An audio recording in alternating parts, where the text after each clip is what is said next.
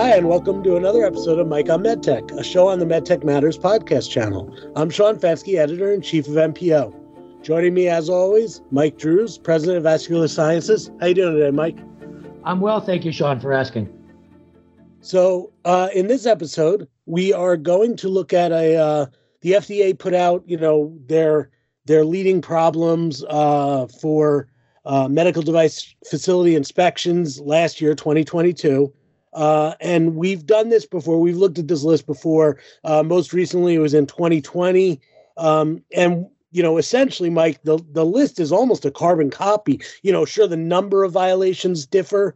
There's more in 2022, obviously for good reason with the pandemic, but and we a couple in a minor swap, but really it's the same thing. So, Mike, before I start, banging my head against the wall in seeing this same list of violations year after year, perhaps you can run through the top reasons for the 483s and warning letters.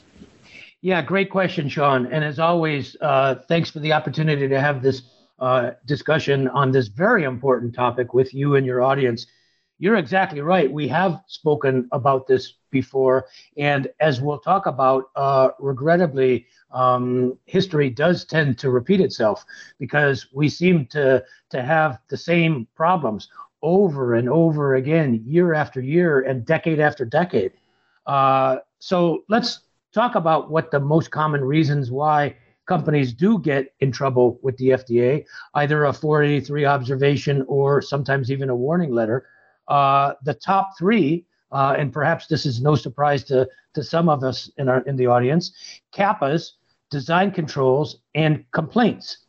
CAPAs, design controls, and complaints collectively made up about 35% of all of the 483 observations received in 2022. So a little over a third of all of the problems that companies ran into. And we'll give examples of these as we continue, Sean. But we're a little over a third were CAPAs, design controls, and complaints. The next three were purchasing controls, process validation, and medical device reports. And collectively, purchasing controls, process validation, and medical device reports, or MDRs, represented about 20% of all of the 483. So if you add the top six up, we're talking a little more than half, roughly about 55% of all of the problems that FDA cited companies with were CAPAs, design controls, complaints, purchasing controls, process validation, and medical device reports. And of course, rounding out the top 10 list, Sean, just to complete the list, were non-conforming products, production and process controls, acceptance activities, and quality audits. So bottom line, when you add all of those together, and I know that we're going through the numbers pretty quick, but we can provide references in the information along with the podcast, the top 10 reasons that I just mentioned that companies get in trouble with the FDA, either with a 483 observation or sometimes even a warning letter, that the top 10 make up 75%, 3/4 of all of the problems that FDA cited in 2022. And the intent of this discussion, Sean, and I think this is important for our audience to understand, the intent of our conversation here is not to criticize, not to bash either companies or the FDA, because quite frankly, there's way too much of that, but rather to learn from these mistakes. One of the things I think you and I have talked about before, Sean, is, for example, CAPAs, which we'll talk more about in a moment, a corrective action, preventative action. Why is the emphasis put on correcting the problem and then preventing the problem? Why don't we reverse our whole mindset? Why don't, in fact, we call it a PACA, a preventive action, corrective action, and take some of these examples that other companies have run into, have gotten into trouble with the FDA, and use those prophylactically to ask, could the same or similar problems happen in our company? In other words, don't just wait for a problem to happen and then try to correct it and prevent it, but actually proactively ask yourself, could this problem happen? And then what can we do to prevent it? I know I went through an awful lot in a short time, Sean, and I'm sure you've got questions you want to dig into. So what are your thoughts thus far? Yeah, no, I mean, as you said, I do want to avoid, bashing anyone, but it is frustrating to see the same list, and it makes me wonder, is this because certain aspects are tricky to get, or is this just, for lack of a better word, a little bit of laziness where, the companies that are involved are just not doing exactly what they should to the letter that they should be doing it. I know you don't like absolutes, but in this instance, if the FDA is tagging them on a inspection, it seems to me it would be something that should be, I don't want to say easily, but should be relatively understandable to avoid. I couldn't agree more, Sean. And as we're going to see in some of the examples that we talk about in the next several minutes, I don't mean to be unkind, but some of the things that these companies get cited for are, in my opinion, not just as a regulatory consultant, but as a professional biomedical engineer, are simply boneheaded mistakes. And again, that might sound a little harsh or unkind to some people, but I can't think of a better word. Well, maybe I could, but maybe not a word for, to share in a nice public audience like this. I can't think of a better word than boneheaded mistake. So let's, start to continue to peel back this onion and talk about some of these examples. Yeah, absolutely. So, let's start with the top of the list with Kappa. You mentioned examples. So I think that's the best way, the best route is looking at a few examples of Kappa issues, and then hearing your suggestions for avoiding those concerns, those issues. Yeah, again, great question, Sean. So let's start peeling back the onion, and there's perhaps no better place to start than with Kappa. Kappa represented about 12%.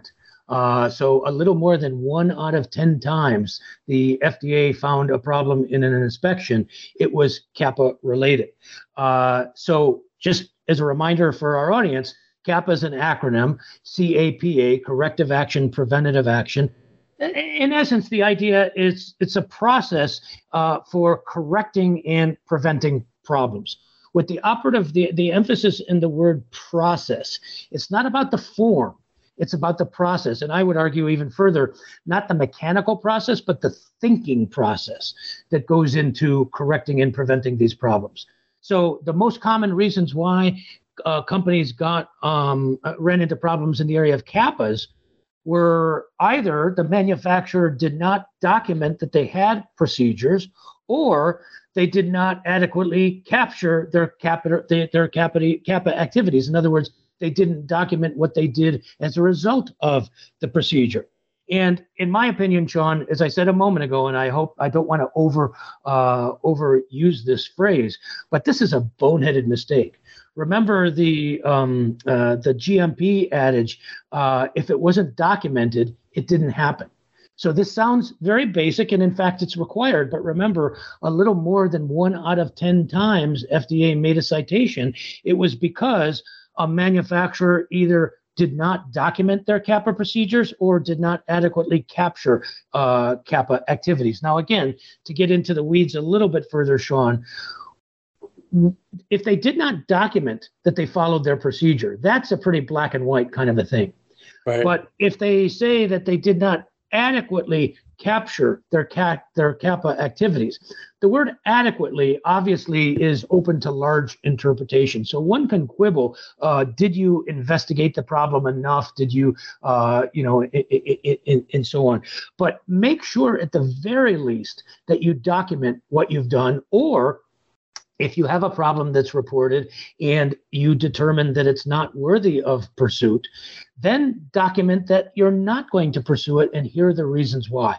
Again, one of my most common pieces of advice, Sean, when companies go to the FDA, either pre-submission as part of the regulatory process or post-submission, part of manufacturing, part of the quality process, is put yourself in the shoes of the reviewer or the FDA inspector. If they see that there was a problem reported, but they don't see any evidence of an investigation, nor do they see any justification for why you you decided not to make an investigation, then how do they know if you thought about this problem and you concluded that it wasn't pursuing, or if it just simply fell through the cracks? So again, this is very basic advice to me, Sean, but it's amazing to me how many companies don't do this. One last thing that I want to mention quickly in the area of CAPAs, this is a recommendation that I give to a lot of companies. It's not technically required in the quality system regulation in the QSR, but I think it should be. Make sure that you have in your QMS criteria to determine when a complaint gives rise to a CAPA. Let me say that one more time. Make sure that you have criteria in as a specific detail as you can when you receive a complaint from a customer, physician, whoever it is. Under what circumstances should that go on to cause a CAPA, and under what circumstances should it not? So define those criteria, and then periodically update those criteria, maybe once a year, twice a year, whatever is necessary, and use some of your past complaints to sort of test your criteria. Remember, the QMS, Sean, in my opinion, should not be a static document. It should be a living, breathing document. It should be constantly changing and evolving and growing with the company. And if I see a section of a company's QMS, for example, that has not been touched or updated for the last, pick a number, say 5 years, then without even reading that section, Sean, I can pretty much guarantee that there are problems in that section if it hasn't been touched or updated for that period of time. So CAPA, a little more than 1 out of 10 times, FDA finds problems in our manufacturing inspections. It's specifically involved in the area of CAPAs, including in the areas that I just mentioned. So it sounds, correct me if I'm wrong, but it sounds like some, not all, but some of these are, the company's going through the procedure properly. They're doing what they're supposed to do. They're getting a complaint. They're getting alerted to an issue, and they're simply not documenting what their fix was. Like you said, if it's not documented, it's as if it didn't happen. Which is more. Is good to hear that they're making the fix, and again, in some cases they're doing the fix, performing the right procedure. But to the FDA to actually, hey, forget about the FDA. As you've told me before, forget about the FDA. What happens when the lawyer comes in a lawsuit and says, "What did you do to fix this?" and the company can't point to any documentation? That's a good point, Sean. And again, as I said at the beginning, and I mean this sincerely, the intent of this conversation is not to criticize or to bash, but to learn. So based on what you just said, let me make a further suggestion. If you find in your company, for whatever reasons, that a particular complaint or CAPA was not documented, then maybe consider opening a CAPA on that event. In other words, ask yourself the question in a CAPA, or what I would call in this case a PACA, why was it not documented? Or in the case of adequacy, take a look at it, and was this adequately documented? Was this adequately investigated? Don't just wait for an FDA inspector to come in and find problems. This is actually the concept of the mock audit, Sean. Right. If we were to go off on a tangent for just a quick moment, I spend a little bit of my time, not a lot, but some of my time helping companies improve their quality management systems and so on. I don't really market myself as a mock auditor, but I do a little bit of that work. And when you have somebody come in and do a mock audit, you want them to be absolutely brutal. You don't want them to come in and basically say, "Oh, you're all doing a wonderful job, have a parade, pat yourself on the back."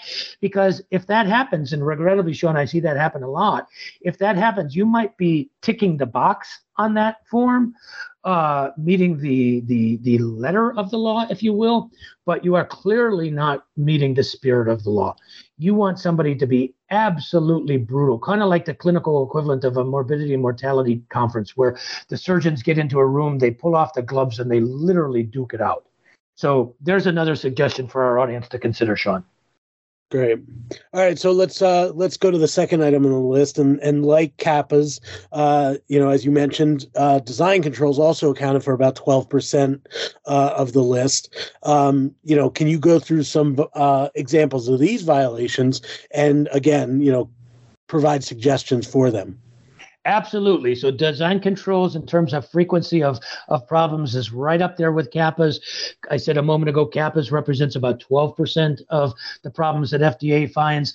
Design controls also represents about 12% of what FDA finds. Now, obviously, design controls is a very, very broad subject. So I'm going to pick out just some of the most important one. So the most frequent reason why companies get into trouble with FDA when it comes to design controls is with design validation. Design validation. And essentially what that means is essentially demonstrating that your device conforms to the defined user need and its intended uses. I mean, can you think of a more basic, more boneheaded mistake than not to show that your device conforms to the defined user needs and intended use? That is the essence of the entire design control guidance that goes back to 1997, I believe. And that's the most common reason why companies ran into problems. Additional reasons for problems under the topic of design controls within design validation is risk management. There's obviously a close relationship between design validation and risk management. For example, not performing a risk analysis. 30 times FDA cited companies in 2022, 30 times for not performing a risk analysis. We're not talking about not performing an adequate risk analysis, because again, we can quibble on what adequate means. Okay, that's a different discussion. But we're talking about 30 times where they flat out did not perform a risk analysis. And this is the companies that actually got caught. Who the heck knows how many are companies out there that didn't perform a risk analysis that didn't get caught? Right. Right. Again, I'm sorry if I'm being a little harsh, but to me, somebody that doesn't know such a basic thing, I won't even say with all due respect, Sean, they shouldn't even be in this business. That's just, I mean, maybe boneheaded is an overstatement for that. Not documenting that the results of the risk analysis, that's another common reason. So that goes back to the documentation thing that we talked about before. And you alluded to the product liability consequences, Sean. And, I'll remind my audience that I spend some of my time working in expert witness and medical device product liability cases. But can you imagine if a company gets sued because somebody is harmed from their device and an expert witness like me comes in and shows, well, this company never even did a risk analysis? Does it take a JD from Harvard after your name to appreciate ka-ching, ka-ching, ka-ching? That's a problem. Just to round off this part of our discussion, Sean, some other quick examples of problems that companies have run into under the category of design validation include things like lack of or inadequate procedures. Once again, we talked about procedures in the CAPA section, so this is another one in design validation. Not validating software. Again, to me, validation, whether it's a piece of software or any other medical device, that's a no-brainer. You have to validate it. Not using production equivalent devices in validation studies. What's the point of validating your device that's not representative of what you're manufacturing or selling on the market? That to me is so basic engineering. I mean, that's something that you probably should learn in your freshman year of engineering school, if not, even before that. Not establishing acceptance criteria prior to validation. So what's the point of doing a validation if you don't even know what criteria you're going to use to decide if it passes the validation or not? Right. I wish I could say I was making these things up, Sean, but I'm not. These are right out of the FDA books. Not documenting the results of your validations in your design history file. Okay, that's an administrative, a paperwork problem, but it's still a problem. Not conforming not confirming that the device conforms to defined user needs and intended uses. As I said before, this is such a basic point. This is the entire point of the whole design validation process, and yet these things happen over and over and over again. So finally, the last thing that I'll mention in this section, and then feel free to drill in further, Sean, is combining your design validation with your design change process if you want to make changes to your device while it's on the market. For example, either in a letter to file or sometimes as a special 510K, you need to revalidate or update the validation based on whatever changes that you made in the design, in the materials, and whatever it is. So these are just some of the most common reasons under the topic of design controls and some very specific examples, obviously without mentioning specific company names or devices, but I think I delivered enough information here to make it actionable to most people in this audience. Would you agree, Sean, or what would you like to go into further? Yeah, no, actually, no, the examples are great. The one thing, the couple things I noticed, number one is this really, while it is a regulatory issue, it really does become apparent how important these citations are with regard to, if there's a problem with the device in 5 years, after it's on the market, and a lawyer goes back and looks at, inspections and finds, oh yeah, you had 483s, you got a warning letter, and it's all tied to this device, and now my client was injured from this device. That's just a pathway to settlement, and it's not going to be cheap. The other thing is, obviously, as you mentioned more of these, it's very apparent that they're at different levels of I don't want to say importance, but significance to safety and things like that. Does that determine whether or not a company gets a 483 or a warning letter? It certainly can be part of it. I think maybe a slightly different way to reframe your question, Sean, is under what circumstances would a FDA inspector come in to do an inspection? And most of the time, it's not because we have known problems. It's just your name happens to come up on the calendar, and you're the unlucky, one for the week. But there are situations, and this is what you were alluding to, I think, Sean, where there is a problem, or there might be a problem with a device already out there on the market.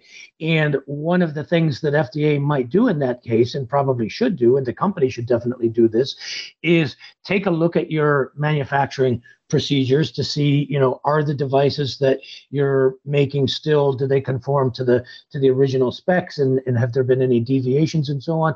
So those are the two times that typically FDA will come in, either based on the calendar, which is the more frequent one, or if there's a known problem or a suspected problem, if people are becoming injured or, God forbid, killed, if there are reports in the popular press, on the TV news and so on, that's when people start paying attention more. Okay. And now jump to the third item that you mentioned, which was complaint handling. And that didn't quite reach 12%. Actually, it was almost 11. It didn't even reach 11%, but still, obviously, a significant number. Do you have examples of complaint handling? And again, tips for avoiding them? Yeah, great question, Sean. And just as an FYI for our audience, I actually teach a whole course. It's a 2-day industry short course on complaint handling and post-market surveillance. So this is a topic that we could go into in obviously a lot more detail. But just starting out with the basics, complaint is a very difficult term to define. There are multiple definitions, but one definition, and by the way, even within the regulation, there are at least 3 different definitions of the word complaint in the regulation. So one of the things that I recommend to companies do in the area of complaint handling is come up with your own definition of complaint based on your technology, your devices. You can kind of take a look at the definitions that are out there and kind of synthesize them down to one that fits you. But for the sake of our discussion today, Sean, a simple definition of a complaint is any written, electronic, or oral communication that alleges deficiencies related to the identity, quality, durability, reliability, safety, effectiveness, or performance of a device after it's been released for distribution. So that's one definition, but again, the company should come up with their own definition. Most common examples that companies get in trouble with the FDA under the area of complaints and complaint handling, probably no surprise to you, Sean, did not document their procedures. This happened nearly 140 times in 2022 alone. And again, that's the ones that we know about. How many do we not know about? I have no idea. Did not maintain their complaint files. In other words, they did not keep them current. Complaints of device failures were not investigated. 24 times this happened where you got a complaint from a user, a clinician, a surgeon, a patient, whatever it is, and you didn't even investigate it. What the heck is the point of getting a complaint? What the heck is the point of having an entire quality management system if you're not going to investigate the complaint? Now, if you investigate the complaint and it turns out that this is a trivial complaint, let me give you a quick example. Let's say somebody complains because they don't like the color of the housing of your device, or there's a little scratch, on the housing of the device. You're laughing, Sean, but companies get these things, as complaints. You can easily investigate that and simply dismiss it by saying this is purely cosmetic. It does not impact safety, efficacy, performance of the device, and here are the reasons why, and document that this was reported to us on such and such a day, but our conclusion was that it was a cosmetic problem. It could not impact safety, efficacy. I'm not talking about writing a 300-page PhD dissertation, Sean, but I'm just talking about, maybe a couple of sentences, maybe a paragraph at the most, to show that this complaint was not worthy of investigation. In other words, covering your what. But to have, situations where complaints of device failures were not investigated, that's a problem. And I'm going to assume, for the sake of our discussion, because FDA specifically categorized these as complaints of device failures, these were maybe not cosmetic complaints. So if you have a device failure that was not investigated, that to me, Sean, seems to be a problem. A couple of other examples to round out this list, and then happy to dig into it in more detail if you'd like. Complaints were not reviewed and evaluated to determine if an investigation was necessary, or they lacked the rationale for not conducting an investigation. I just gave you an example in the previous one. Provide a few sentences as to why a full formal investigation is not necessary, because it was a cosmetic problem or whatever it was. But to not do that at all, I think is unprofessional, to say the least. Right. Last two, complaints were deemed reportable that were not properly investigated. I'll say that one more time. Complaints that were deemed reportable, in other words, important enough that they could not simply be dismissed or handled internally. They had to be reported, but they were not properly investigated. Now, admittedly, the word properly is right up there with adequately, right? It's very touchy-feely. We could, quibble about, whether it was properly or adequately investigated, but that's a problem. And finally, complaint records did not contain all of the required information. And some of the information is very, very basic, like name, date, circumstances, and so on. One of the things I'll share real quick, Sean, and then I'd love to hear your further thoughts on this. Early in my career, when I worked as an R&D engineer, part of my time was spent doing what we call failure mode recreation. In other words, a device, a problem was reported with a device in the field, and it was our job to try to recreate the circumstances to determine what led to that particular problem. Was it a design issue, a manufacturing issue, a user issue, what have you? I can tell you that the vast majority of times, we did not have enough information that was reported back to us that was collected by the company to adequately recreate the circumstances that led to that particular problem or failure. So we had to make a lot of guesses. And when I went back to our complaint handling people, I would ask them a whole bunch of questions, most of which they could not answer because they did not ask the right questions to their customer when the complaint was actually made to them. Make sure that you train your people that are receiving these calls, or however you're receiving the information on a website or in a form or something like that, to collect as much possible information and very, very specific information you can. Regrettably, Sean, most of the time when a device fails, like for example, a simple device, if it breaks, they simply just, set it aside and take another one. And really, nothing much more happens. It's only in circumstances where you have a very, very, very significant adverse event or an SAE, like somebody has a heart attack or a stroke or they die.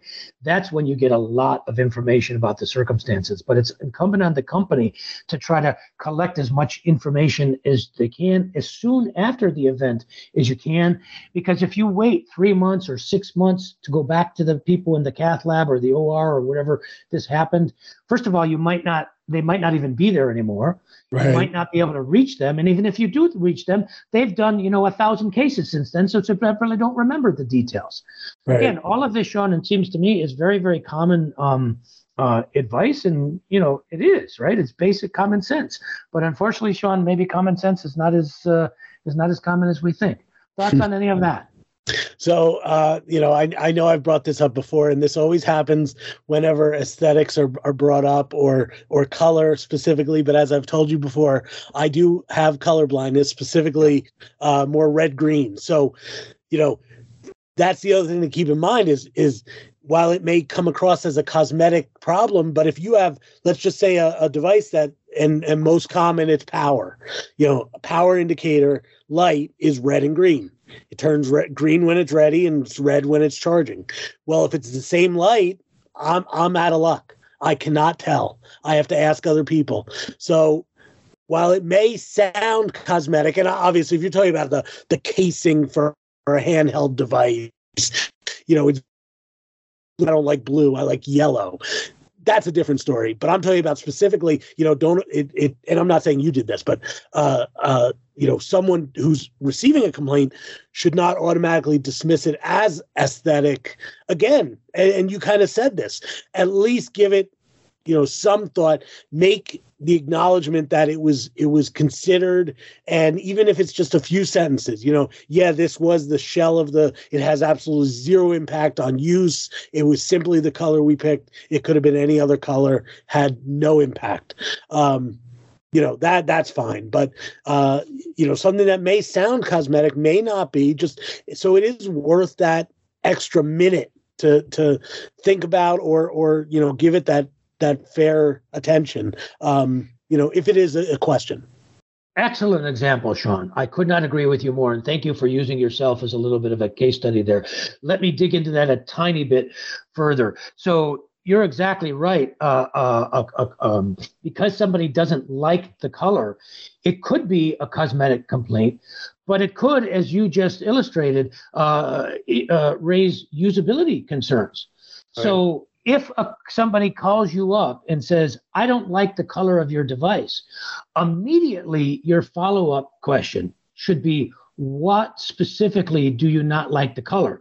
If they say to you, well, I don't like this particular shade of blue or something like that, okay, fine. That's a cosmetic complaint. Right. But if they say to me, well, you've changed the font color, and because of the background color, it's now difficult to distinguish, it's difficult to read, that's a usability issue.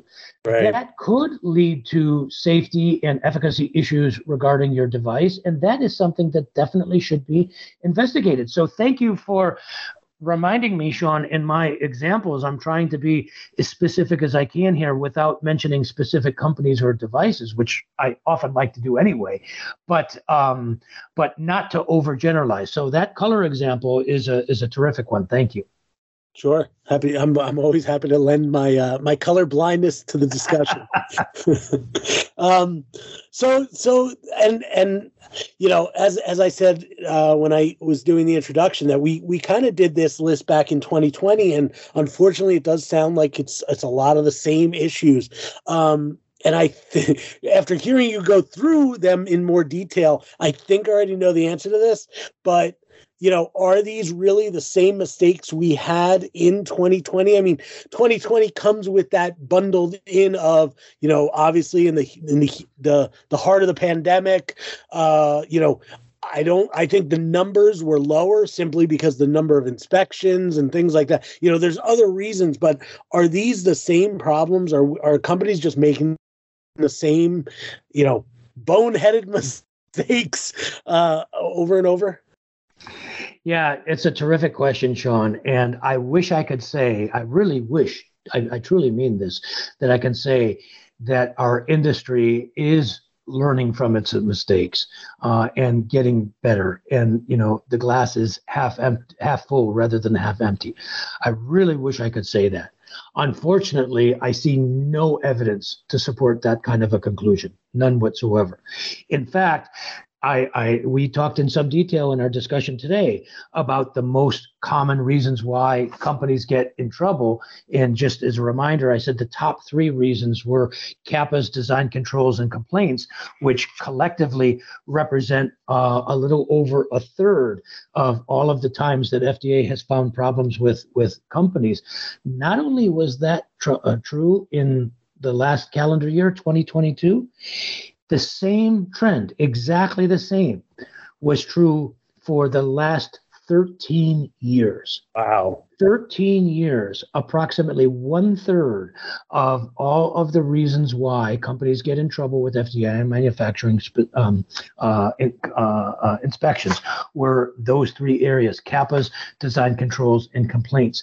And in fact, that pattern goes back for the last 16 out of the 17 years. So Wow. We're approaching now 2 decades where we've been making the same mistakes over and over and over again. It kind of reminds me, Sean, of Einstein's definition of insanity. Doing the same thing over and over and over and expecting a different result. We as an industry, and again, I take no pleasure, no pride in saying about this about our industry, because I'm very proud of our industry. But we can't just talk about the things that we do well. We have to also be able to talk about the things that we don't do so well and that we haven't been doing well for a while now, in order to improve them, in order to ultimately make our industry and indeed the world a better place. And so, again, as I said, at the beginning and a couple of times, my intention here is not to blame or to bash, but to learn. And this is why I like to put the emphasis on preventive action as opposed to corrective action. Not to get too philosophical, Sean, here, but you've probably heard of the adage, practice makes perfect. Well, it's actually not true. Practice does not make perfect. Perfect practice makes perfect. If we continue to practice over and over in doing the same mistakes, we will continue to get better and better making the same mistakes. That's true. So the emphasis here has to be not making these mistakes and then practice not making them. I don't think I'm doing a very good job of explaining what I mean, Sean, but I hope you get the message. Oh, absolutely. And but that kind of leads me into my last question, which is always the most important takeaways before we wrap up. But before I ask that of you, it makes me want to just say, hey, I don't know how many remember the Jim Carrey movie, Liar, Liar, where, he's a lawyer. He can't lie. His client calls up. His secretary tells him, hey, so-and-so got arrested again. He's on the phone. He's in jail. He wants your advice. And Jim Carrey grabs the phone and says, stop breaking the law, a-hole. And, it's almost like That's my takeaway from this. Stop making the boneheaded mistakes. Use this. Look at this list. The FDA puts out a list. Use that list. Go through your processes. Talk to your regulatory. Talk to your quality. Talk to your, everyone. This has got to be everyone. It's not just certain departments. This is everyone's got to be involved and go through and see if you have the. As suggested at the beginning, do a CAPA on whether or not you've got all these things in place. So, Mike, take it away. Give us your takeaways now that I've gone off on my soapbox. Well, first of all, Sean, I love your Jim Carrey metaphor. I'm a big Jim Carrey fan, but I don't remember seeing that particular movie, so I'm going to have to watch that one again. But I love the comparison, and I love how you're reiterating my sort of philosophy of PACA rather than CAPA. And you may remember, Sean, a few years ago, when we talked, I think we did a few podcasts on this, the famous or the infamous Netflix documentary, The Bleeding Edge. Yep. One of the suggestions I made there for all companies across the board was take a look at the examples that led to those problems and ask, could the same or similar kinds of problems happen in your company? That would be another example of, being proactive as opposed to reactive. But just to come back to your question, Sean, and to wrap this up, in addition to what you just mentioned, what I think are some of the important takeaways is obviously remember the statistics that I shared and the most common reasons. Here's another statistic to throw out for the audience, Sean. Of the 483s that were offered by FDA last year in 2022, companies averaged about 3.5 clauses per that were cited per inspection. So they basically averaged about 3.5 problems per inspection. So if you walk out of an FDA inspection with few or zero problems, you're doing quite well. But even in those cases, don't get too excited, because did you not have any problems, or do you have any problems and for whatever reasons they just didn't find it? Right. The late great Carl Sagan said the absence of evidence is not evidence of absence. So remember, when you do your mock audit and you bring somebody in, hopefully you don't use somebody from internal in your company to do that, because in my opinion, that defeats the whole purpose. Even if you're in a large company where you have people that could do that, I still think it's better to have somebody from the outside. You want them to be absolutely brutal. When I do reviews, whether it's a regulatory review or a quality review, I want an ironclad consulting agreement. In other words, I want an agreement with the company that basically says no matter what I say to them, they're going to pay me.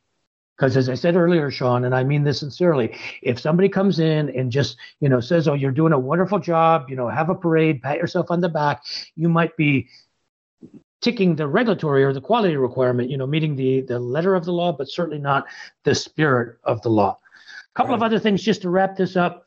Obviously, manufacturers should count on FDA audit frequency to be more predictable and more frequently now that we're hopefully coming out of the pandemic and things are, kind of returning back to normal, whatever that means. And because of what we talked about today, FDA, I think, is going to be very, very focused on those top reasons why companies were cited, in the past. Specifically, CAPA's design controls and complaints. Those are the top 3, but all of these others in the top 10 as well. So we can't use COVID as an excuse anymore, at least not when it comes to inspections. And finally, and I mentioned this a moment ago, but I think it bears worth repeating, as they say, an ounce of prevention is worth a pound of cure. Think PACA, not CAPA. Go through the examples that we shared, Sean and I talked about today. Ask yourself, could these problems happen to us? Could similar problems happen to us? If the answer is yes, then what can we do to try to mitigate them? If the answer is no, then my question is, are you sure? Why? How do you know that these problems cannot happen to you? Remember the old Ronald Reagan mantra: trust but verify. You tell me that this problem can't happen to you. Okay, fine, prove it. Why can this problem not happen to you? And finally, last and certainly not least, Sean, don't assume that if you're meeting the quality system regulation, the QSR requirements, your QMS is working.